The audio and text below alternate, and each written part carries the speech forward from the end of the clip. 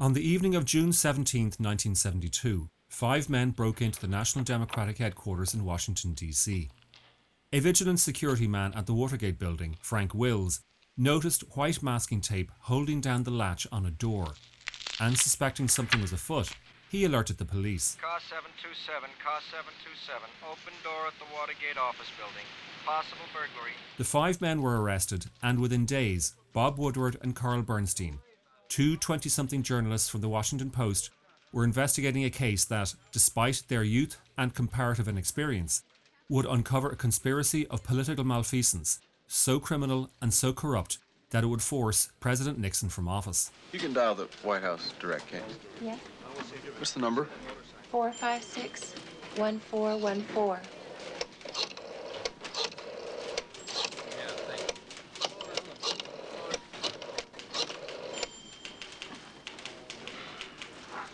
White House.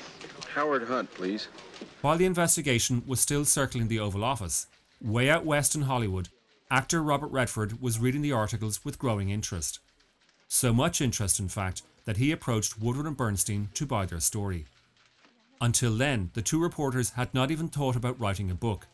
But in light of Redford's offer, they approached the publishing house Simon & Schuster. Simon & Schuster struck a deal, but even before the book had been written, Redford had snapped up the film rights. With contract in hand, he then went in search of a suitable director, and found one in Alan J. Pakula. As coincidence would have it, Pakula was embarking on his own film about a journalist investigating a vast political conspiracy. The Parallax View. Since the assassination, 6 of these people have died in some kind of an accident. 4. Look, nobody's trying to kill you, huh? These people were killed. And whoever killed them is going to try to kill me. William Goldman was hired to do the adaptation. Goldman was one of Hollywood's most highly revered screenwriters, having won an Oscar in 1969 for Butch Cassidy and the Sundance Kid, which, not coincidentally, had featured Redford in the latter title role. 3 years later, Goldman was writing for Redford again, with The Hot Rock. And before the cameras eventually rolled on the Watergate project, Redford would star in The Great Waldo Pepper, with Goldman once again seated at the typewriter. Here is Goldman explaining his process. What we do, there are no rules for writing. I can't do anything until I think I know what I'm doing. I'll put on my wall, I'll tape to the wall a yellow thing maybe with 15 or 25 numbers. It'll say interview, rain, whatever it is. Once I know what I'm doing, once I have the notes up on the wall, I tend to be able to write fairly quickly. And that's the way it works for me. Everybody else is different. Even though All the President's Men won Goldman his second Academy Award, he has said that if he could live his entire life over, he would change only one thing: his experience on the movie. But whatever Goldman may feel about it, he undoubtedly had a knack not just for character and structure, but also witty dialogue. And it is ironic that for a film that for legal purposes had to be absolutely free of any libel charges, the most memorable line of dialogue, "Follow the money," was never actually uttered by the real Deep Throat, but came from Goldman's own typewriter. Hello? Could I please, Mr. Dahlberg? Yes. Kenneth Dahlberg? Yes. This is Bob Woodward of the Washington Post.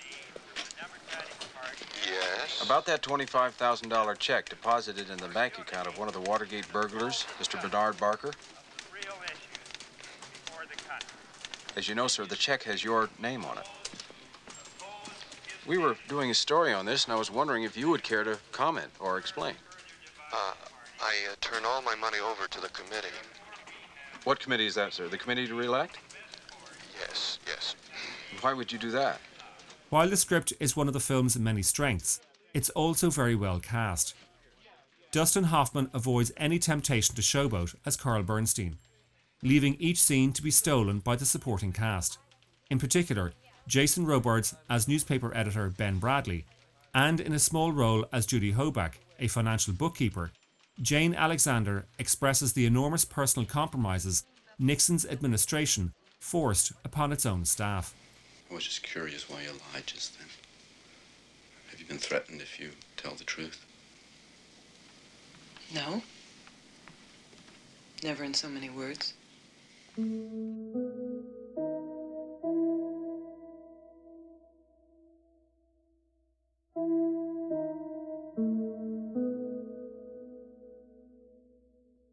Besides being a terrific chronicle of a crucial chapter in American history, All the President's Men is also a terrific example of how cinema can operate. By which I mean the way a film deploys subtext. Sure, the film is about the Watergate investigations, but underneath it is more a meditation on power and how power manifests itself. Merit must go to production designer George Jenkins and set decorator George Gaines. The Washington Post would not allow their offices to be used for the film, so Jenkins and Gaines measured and photographed everything in the newsroom to recreate it back on the sound stages in Hollywood. Their attention to detail is legendary. Although they were never seen, they gathered pens, papers, pads, desk files, and even the contents of the trash cans. But the most crucial element in the film's design was undoubtedly cinematographer Gordon Willis. Without Willis, I believe the film would have dissolved into a talk fest. Willis was, without a shadow of a doubt, one of the greatest artists American cinema has ever seen. I can't say Hollywood because Willis despised the place and its practices, preferring instead to work almost exclusively on America's East Coast, filming Pakula's Klute and The Parallax View, Francis Ford Coppola's The Godfather trilogy, and no less than 8 Woody Allen pictures, including Annie Hall, Manhattan, and Stardust Memories. In fact, it was Willis who secured the film's sophisticated and uniquely abstract visual code. As I said, its theme is power, and in particular, the abuse of power. If you will, law and disorder. Politically, that means what you make known to the public and what you conceal from them. Honesty and dishonesty. Speaking directly and indirectly. Visually, that means light and dark, but it also means straight and oblique. The offices of the Washington Post serve as the center of light for the story. By contrast, the rest of Washington is regularly filmed at night, presenting it as a city of political chicanery. When Woodward goes to meet his enigmatic contact Deep Throat, it is always at night. They meet in a car park. It is dark, and significantly, the car park is underground. Where are you? Stuck. The story is stalled on us. And you thought I'd help? I'll never quote you.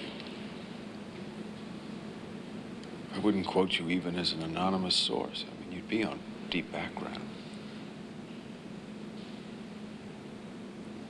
You can trust me, you know that. Now, the motif of light and dark is common to many thrillers, but this is where the film's visual code becomes unique. Cinematography is not just about light. It is also about composition and lenses. And it is significant that when we are in the newspaper offices, the scenes are set in deep focus and the camera is predominantly placed head-on to its subject. We see journalists at their desks, typing away or on the phones, and all the while the frame has a strong and clear deep focus perspective.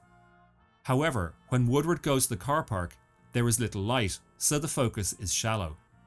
But the camera is also positioned so the conversations are filmed not head-on, like in the offices. Rather, the view is diagonal. In other words, at an angle. Oblique. Indirect. Willis's compositions are strongly geometrical, and nowhere is this more evident than in the scene when Woodward and Bernstein go to the Library of Congress. They've gone there to trace the list of books taken on loan by a character connected to the Watergate burglaries.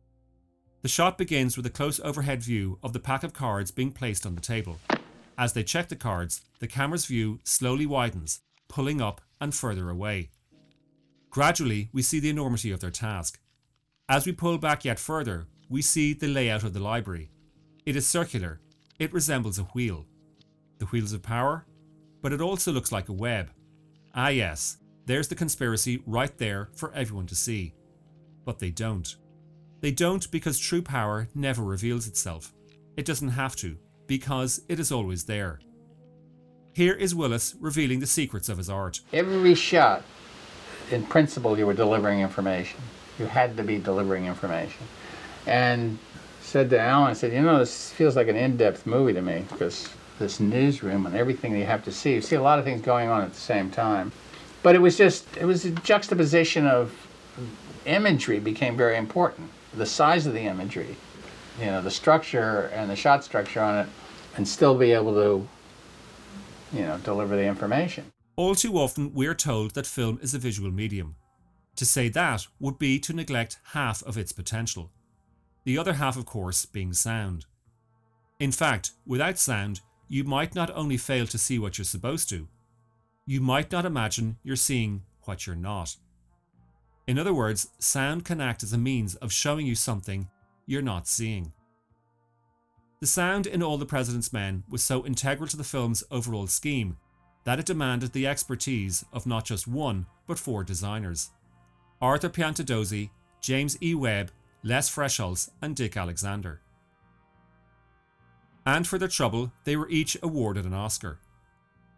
When we think of sound design in cinema, we all too often think of sci-fi or action-adventure, where the genre dictates layer upon layer of sound to accompany the visual extravaganza on screen. But while what you get in All the President's Men may suggest little more than voices talking, we must note that a good proportion of those voices are talking down the phone. And while you want a clear recording of the voice, a subtle manipulation in the quality of that voice or interference on the phone line is absolutely crucial. Yes. Sir, this is Carl Bernstein of the Washington Post, and I'm sorry to disturb you at this hour. Tomorrow we're running a story and in the paper, and we just think that you should have a chance to comment on it. Well, what does it say? John N. Mitchell, while serving as United States Attorney General, personally controlled a secret cash fund that was used to gather information about the Democrats, according to sources involved in the Watergate investigation. Jesus. Beginning in the spring of 1971, almost a year before he left the Justice Department to become President Nixon's campaign manager, on March 1, Mitchell personally approved withdrawals from the fund. All that crap, you putting it in the paper? Well, Look, it's all been denied. It may be called All the President's Men, but let us now acknowledge a woman without whom the story would never have been told. Her name was Katharine Graham. Graham's family had owned the Washington Post since the 1930s, and her husband Philip had run the newspaper until 1963. But he had long suffered from manic depression, and on August the 3rd of that year, with a 28-gauge shotgun, he committed suicide. It was under such tragic circumstances that Katharine Graham came to be the de facto publisher of the newspaper. But remember, this was the 1960s, when journalism was still a male-dominated world. In 1973, she then took over as chairman. By then, the Watergate story was up and running, and the White House was responding by boycotting staff from the Washington Post. But Graham supported her journalists to the hilt, giving them her complete and unequivocal backing.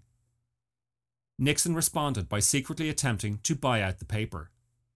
But Graham also owned 2 TV stations in Florida, and when Nixon learned that, he wanted her broadcast licenses revoked. Still, Graham stood firm. This despite the fact that a year earlier, she had been the subject of the worst and most infamous threat in American journalistic history. It occurred when John Mitchell, President Nixon's former Attorney General, warned the newspaper about an article the Post was about to run.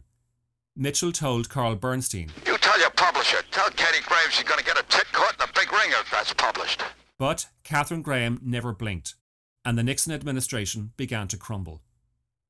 She remained on as chairman of the paper until 1991, and in 1998, she received the Pulitzer Prize for her memoir, Personal History. The great lady died 15 years ago this July, at the age of 84.